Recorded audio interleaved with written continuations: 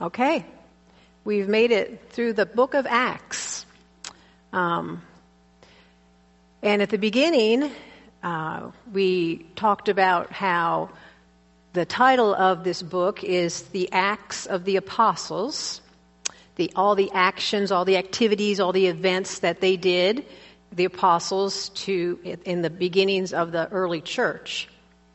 And we also talked a little bit about how it should be, maybe a better title for it would be Acts of the Holy Spirit. Because the Holy Spirit is truly the power, the God head that is orchestrating all of this stuff. And in the Old Testament, the Holy Spirit, even though the Spirit was over the waters and stuff and there at creation because it's part of the Trinity and everything, in the Old Testament, the Holy Spirit did not indwell believers, but he would rest upon them, and he would leave, like Saul was one. He came and rested upon Saul, and then Saul kind of messed up, whatever, and the Holy Spirit left. So we have activity or recorded actions of the Holy Spirit in the Old Testament. But because what Christ did when he came and rose and ascended was the climax of everything. Everything is affected by that. Everything is about that. The Holy Spirit takes on a different role when Christ ascended. And the beginning of Acts starts in chapter 1 with the ascension of Christ and him telling them that when he goes, he cannot send the Comforter until he ascends into heaven. And once he's up there, he can send the Holy Spirit. And then the Holy Spirit will empower believers. So God is still present on the earth in the form of the third Godhead within us. So instead of Jesus being here walking around, one person in time and space and everything, we now have the Holy Spirit, the Spirit of God, in every single believer as the church throughout the world. And that's how he left his presence here. And I love it when I get these little things like even the kids' memory verse, Christ in you, reflects that. So Spirit is in us, God is in us, God is with us, and we have a word for that, Emmanuel. Emmanuel, I wish we could use that word throughout the whole year because it's really a Christmas word, isn't it? Emmanuel, and we only sing about Emmanuel, and God is with us. Thinking about his little baby, he's actually here with us because he came down, descended and came down as a human, born of a baby, a virgin, and here he is, and he's Emmanuel, he's with us. He's walking amongst us. But really, Emmanuel means he's with us, he's in us, he's here, he's here. And when the Spirit came, we were sealed. Ephesians 4:30 says we're sealed with the Spirit. He indwells us and we're sealed for the day of when eternity comes and we get a new body and all that kind of stuff. So we're His. We're His. And when Christ is done making the mansions, He goes and prepares a place for us. And when all that's done and when it's time, when the Father says it's time to come and get His church, His bride, it's going to be a whole new development with that. So we go from just being Old Testament believers who just don't have that experience of the eternal living God within us to this side of the cross where we're sealed in Him. We become new creatures in Christ because we're born again. We become spiritually alive. Ezekiel 36:26. Read the whole chapter of Ezekiel 36. Great chapter. God says He will cleanse His people, giving them a new heart and a new spirit. That's us. God couldn't go into a dirty vessel.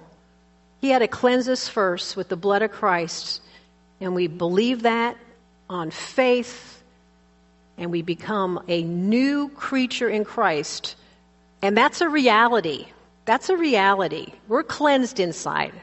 Tired of hearing people say, well, I'm not good enough for God, or I'm but I think He's mad at me. No, we're cleansed. He sees us through the blood of Christ. He sees us in righteous robes. And so we're spiritually alive. He gave us a new heart. He took our heart of stone and gave us a heart of flesh, and He gave us a new spirit. All throughout Scripture it talks about this theme. Emmanuel, God dwells with His people. He abodes with us. And it's been these abiding places have progressed throughout history also. We know in the Old Testament, God dwelt with His people in a tent, right? The tabernacle, which wasn't even permanent. That was just something that they would pack up and move around throughout wherever Abraham, God was sending him, and with Moses and stuff, with Moses, the tabernacle, and that was the presence of God. And it was a holy place, and God met with the high priests in those things, and it was the visual, in the center of their camp, a visual of God is with them. And then, when they got into their promised land, then we have them in the temple. More permanent residence that Solomon built was the temple. And that wasn't going to be moved. That was big. We had several temples because it was destroyed.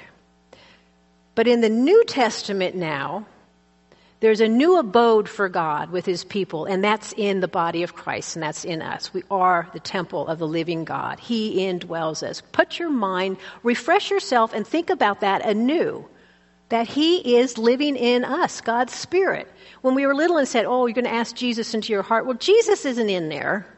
Jesus, where is Jesus? Sitting at the right hand of the Father. Right? Interceding for us because we need help. And then we have the Holy Spirit intercedes with us too because we don't know how to pray. Two of the Godhead helping us communicate there. We're in trouble, right? We're in good hands though. So God's Spirit is what indwells us. Okay. The new abode of the Holy Spirit is within us. So let's take that a little bit further, because it's the Spirit that started working in these apostles' lives and in these new believers as it starts to unfold. This was a whole new concept that was happening. It was hard to believe, and even today, it's kind of on the fringe of out there. It's a lot of faith, but we know without a shadow of a doubt that that's what it is. And so Jesus is the light of the world. When the light came into the world, we have in Isaiah 7:14, therefore the Lord Himself will give you a sign. Behold, the virgin shall conceive and bear a son, and shall call His name Emmanuel. God is with us.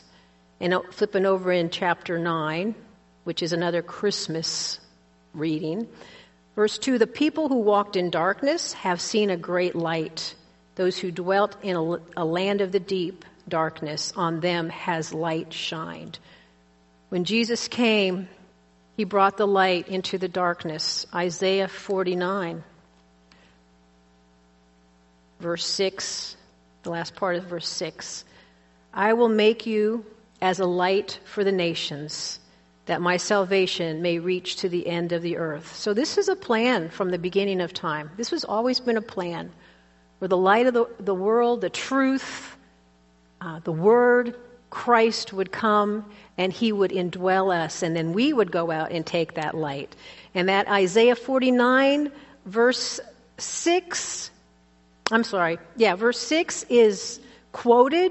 quoted in Acts. When we were there in Acts 13, Paul is saying to the Gentiles, for the Lord has come and commanded us, saying, a quote from Isaiah, I have made you a light for the Gentiles, that you may bring salvation to the ends of the earth. So that was taking that verse in Isaiah and now bringing it out to us. A light for the Gentiles so that we can believe and we can have that light indwelling us too. And that's how we become a witness to Christ. We are His witness. We are His embodied Spirit within us that is here on the earth being a witness to Him. He dwells in us. His light shines in His saints. The Gentile believers, Colossians 1:27, one of Paul's letters to the church in Colossus, he says this, "To them God chose to make known how great among the Gentiles are the riches of the glory of the mystery which is Christ in you, the hope of glory." A mystery that Christ is in the Gentiles, not just the called nation, the people, the Jews, but he is now a mystery. He lives within us, and even living within the people, because the Jews all went to a place. He was in the tabernacle. He was in the they went. But this is a great mystery. Christ in us, the hope of glory. That's such a wonderful phrase there. The hope of glory. Because we will be glorified with him when we all join together. We will be engaged with no more sin, no more rottenness, no more struggles, no more flesh, fallen nature, no more anything, no more living amongst death and decay and evil and sin, no more living with the torments of Satan and his demonic armies. All that will be gone, and it will be the hope of glory in the full presence of God, living with Christ and getting to spend eternity getting to know him. Think about that. Spend eternity getting to know him. And there's no more death. This is another thing that kind of boggles my mind. So if there's going to be it's going to be a beautiful world and a new heaven and a new earth, and if things are going to grow, I don't know. But if they do, and there's no death and there's no dying, so what do? You plant a little marigold, and it grows, and it grows, and it grows, and it continues to get more beautiful and beautiful and beautiful and astonishing, and then it's just a never-ending kind of pleasure and, whoa, what does God have for us today? And new sounds and new sights and new colors and new smells and new experiences and just the ultimate joy. This world's going to fade away. It'll be no remembrance of any of this stuff. That's the hope that we have, the hope of glory.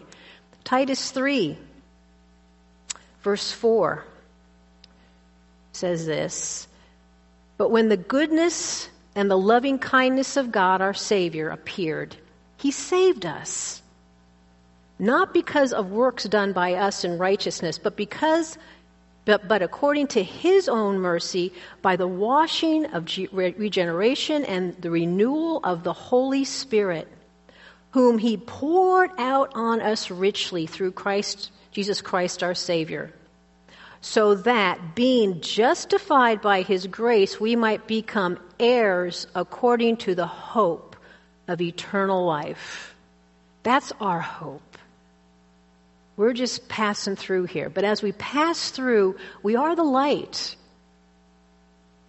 in a dark world. So once the fullness of the Gentiles have come in, once the fullness of the Gentiles in what some people call is the church age here, because the Jews rejected the Messiah, they were deafened, but there will come a time when God will call out to his nation, the Israelites, and at that time, I believe it's interpreted this way, at that time on the planet, in Israel, every Jew living at that time will be saved.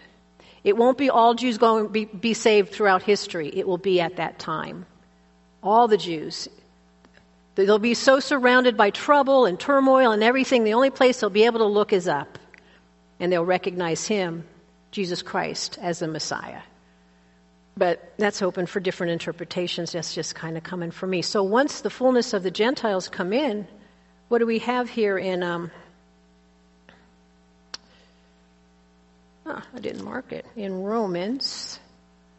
Well, in Romans 11:23-26, it talks about the Jews being grafted back in, 22 and 23. "And even though if they do not continue in their unbelief, will be grafted in, for God has the power to graft them in again." We're grafted in as Gentiles.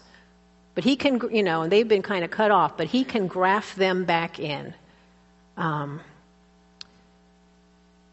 So Paul, when he talks in Acts 28 at the end there, he's saying, and which was just like last week, he tells us that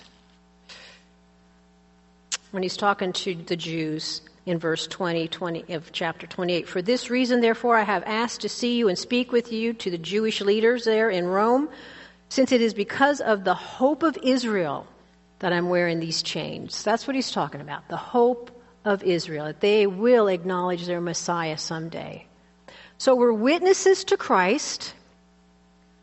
And in Matthew 6, Jesus himself said in verse 17, "Let your light shine before others so that they may see your good works and give glory to your Father who is in heaven." So let your light shine. Do good deeds. Have the fruit of the Spirit very apparent in our life. Live like Christ.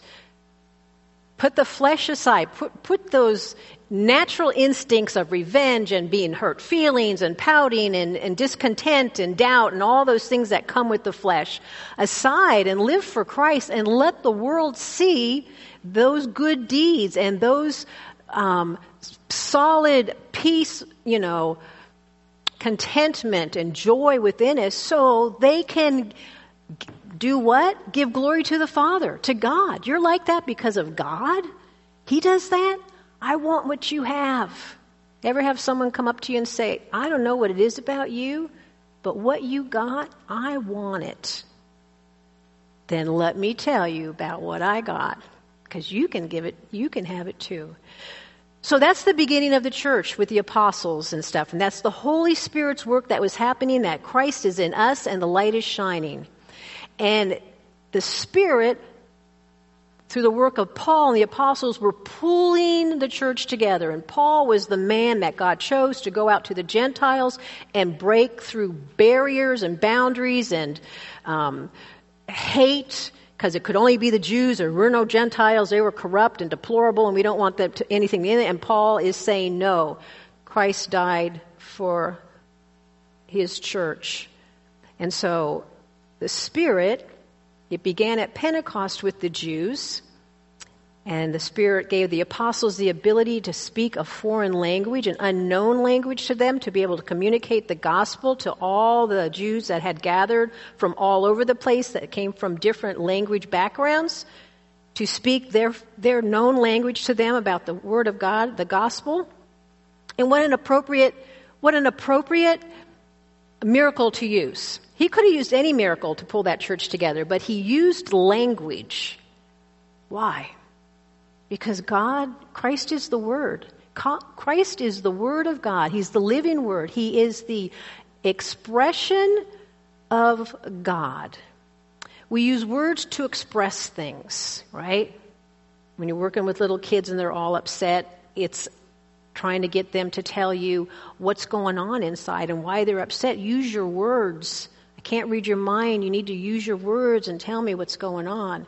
Communicating with our husbands when, we expect them to read our minds. What are your words here? Words are important. It's an expression of what's going on inside. It's an expression of truth. It's an expression of who God is. And so the Spirit uses the ability to speak in foreign languages. And so the apostles, the Jews, did that at that time, and he used the same miracle with Cornelius and his family, the Gentiles, to confirm also that, yes, even the Gentiles can have a belief in the Messiah, Jesus, the Son of God, our Savior. So, the power of the Spirit united the body of Christ over continents, nationalities. It went out throughout the world. In Galatians 3:28, there is neither Jew nor Greek, slave nor free, male nor female, but all are one in Christ Jesus. So the Spirit was working and doing this. The Holy Spirit had empowered these men to turn the world upside down. Remember when we read about that in chapter 17, verse 6? These men who are turning the world upside down. But we see it a different way, don't we? We see it as they're actually turning the world right side up because they're bringing the truth. They're bringing the truth and setting everything right, the right way it should go. We should recognize God, Creator. We should worship the one true God. And so the book of Acts is Luke's record of how all this was done. In one generation they did this. From Acts 1 recorded to Acts 28. Look what happened. They did. They were the witnesses in Jerusalem. Right? Chapters 1 to 7, we see the work that was happened there in Jerusalem, the first part of Acts. Then from chapter 8 to chapter 12, they were the witnesses in all Judea and Samaria as they kind of pulled out to there. Chapters 13 to 15, we have them in Asia Minor. Chapters 16 to 18, we have them in Greece. Chapters 18 to 20, they're in Ephesus. And finally, in chapter 28, it goes to Rome, which was at that time in world history was like the leading central city of the civilized world at that time. But then we go on to chapter 29, and that's us. And we continue to carry it out. The church, the believers, are carrying the light of the gospel into the world. But it's got to be powered by the Holy Spirit. It's got to be led, it's got to be directed, it's got to be taught to us by the Holy Spirit, and that is our job. That's our number one job. Number two is being, wife, a mother, whatever, Number three, employee or whatever, friend, whatever. But number one is that we are witnesses to Christ. Okay. So, that was the church back then. That was the beginnings of the church. We look at the church today. Do we want to look at the church today? We need to look at the church today. We're the church. We're still the church. That hasn't changed. Christ's Spirit still indwells us. We still get a new heart, and we get God's Spirit that lives within us. We still have His Word that has survived through time. So God on His end hasn't changed anything. But the church, some of the entrappings of it are not unusual to this time. Throughout history, it's been an attack on what it is. So the church might be a little bit lazy. The church might be a little bit complacent. The church might be a little bit taking things for granted. But God on His part hasn't changed any. We are still a witness to the world, and I want to make this statement and hope that it can empower you. We stand today on the shoulders of the apostles. We stand on the shoulders of the apostles on that foundation. We're not next to them or on the side. We're standing on that foundation. And all the saints throughout history, all the martyrs and everything that has happened. We are another building layer on top of that. The church is to teach the word to those who know Christ so we can live in obedience to God's word. And the church is to preach the word to those who don't know. We hold up the truth, and God's Spirit brings those people into the truth. So twofold. The church teaches the saints what Scripture says, and the church preaches to the world to those who don't know Christ. We meet together consistently. I don't go to a very big church, but on Easter, where'd these people come from? Last week, where'd those people go? Christmas the same way, isn't it? Check the box. Went to Easter. Made mom happy. Check the box. Easter and Christmas. We are to meet together regularly. Pray for prayer. Sitting under the ministry of the Word.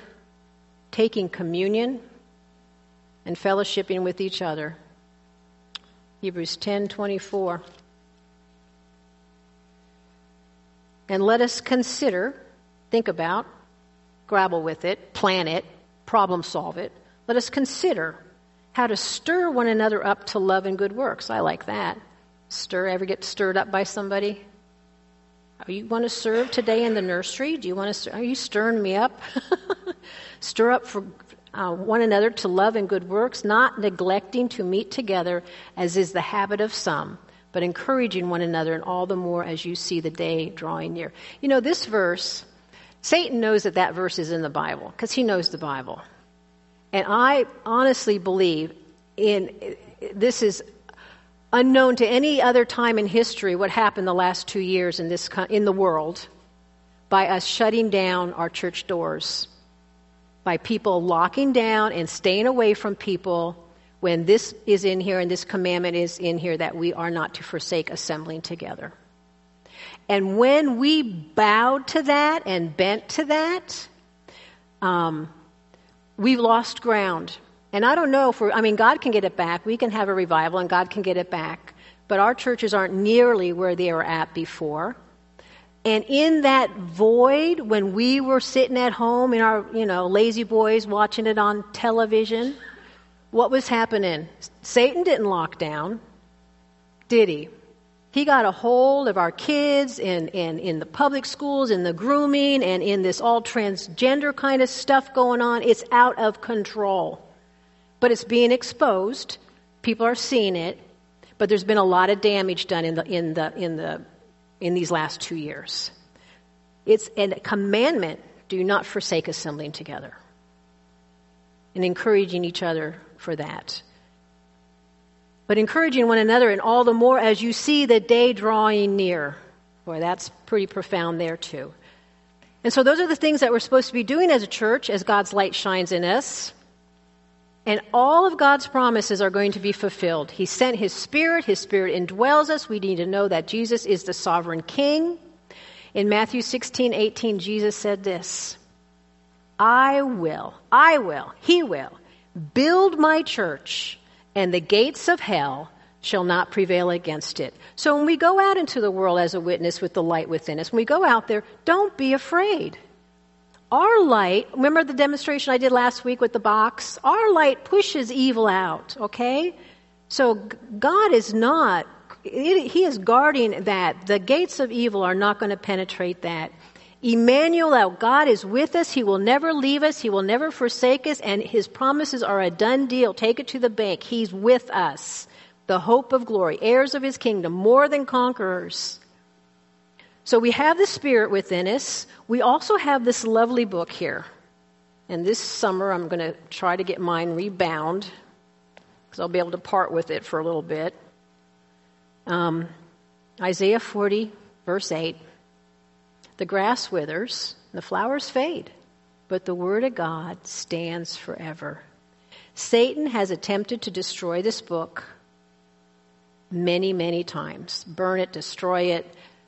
Those are kind of obvious things. But the one he likes the best is the one he started way back in the garden with Eve, where he plants a little seed of doubt when he twists something. Did God really say that?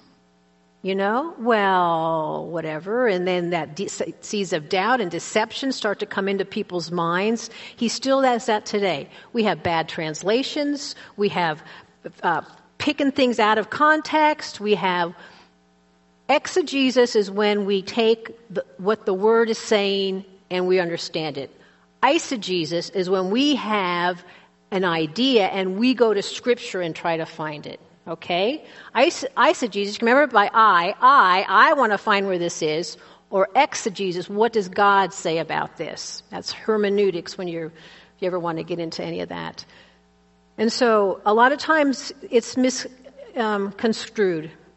But this will always stand. We need to be obedient and yield to the power of the Spirit. This is the book that every time it's open, the author is right there with us, right? I love that idea. Philippians 2 talks about how, because we have the Spirit in us and we're studying His Word, there's another step in there that we need to do. We need to get out of the way so God can really work in us. In Philippians 2:12-13, work out your own salvation with fear and trembling, what God has worked into you, both to will and to work for His good pleasure. So He's working, and He's working out all the things He has planned for us to do for His good pleasure. So if we are not displaying or experiencing one of the fruit of the Spirit, if we've lost those things, those 9 lists of the fruit, then we got in the way. And whenever you start to realize that, whoa, I'm more in the flesh here than in the spirit, that's when we need to talk to God and say, okay, I need to yield again to you. Where did my patience go? Where did my joy go? I don't have love for this. I don't have self-control for this. I don't have faith in this. I'm not being good today. You know, the list is right there. It's pretty obvious for us. It's not a hard list. There's only 9 things. But we need to be obedient to the end and stay connected to the vine. John 15 talks about the vine and the branches and staying connected and letting the vine feed the branches. So Acts ends pretty abruptly, I think, some people. Did you guys think it ended abruptly? Me too, because he starts with, it's a book, but it's written to his friend Theophilus, right? He wrote Luke to the Gospel of Luke to his friend Theophilus, and now this is another one, his second book to writing to Theophilus, and he doesn't say goodbye, Theophilus, at the end. He doesn't have any ending. Like if you go to all the other epistles that Paul wrote, it has a sign off, It's got the end of, I, Paul, write this greeting with my own hand, and if anyone has love for the Lord, the grace of the Lord Jesus Christ be with you, my love be with you all in the Christ Jesus, amen. His letters all end like that. This one doesn't end like that. This isn't a historical account of the early church. It's a historical account of our foundation. And so I honestly think that is continuing on. And so we can look at the last verse of 28 and own it. Paul was proclaiming the kingdom of God and teaching about the Lord Jesus Christ with all boldness and without hindrance. I want you guys to join with me and own that. We need to own that. Because this world's going to fade away. And we're going to get rewards for the times we can speak the truth to somebody or open up scriptures or pray with someone to read Christ or just a kind act. We get rewards for those things. We let something like that go, that's not a good thing. All this stuff's going to go. The church is to be the light, to carry the light of the gospel into the world, powered by the Spirit. I'm going to leave you with this one verse in 2 Corinthians. Will you go around and see if the kids are over in that hallway? They sneak up sometimes and they're so quiet. Yeah, thank you. 2 Corinthians 4, 7 to 10. Paul's talking again. We have this treasure. This treasure is the Spirit of God. We have this treasure in jars of clay to show that the surpassing power belongs to God and not to us. We are afflicted in every way, but not crushed, perplexed, but not driven to despair, persecuted, but not forsaken, struck down, but not destroyed. So we are carrying Christ in us so that the life of Jesus may also be manifested in our bodies. So, we're just jars of clay. We know that. We're just dust to dust and everything. And we aren't perfect. We have cracks, right? But where we have those imperfect things that we don't take pride for anything, those are the cracks that Jesus can shine through.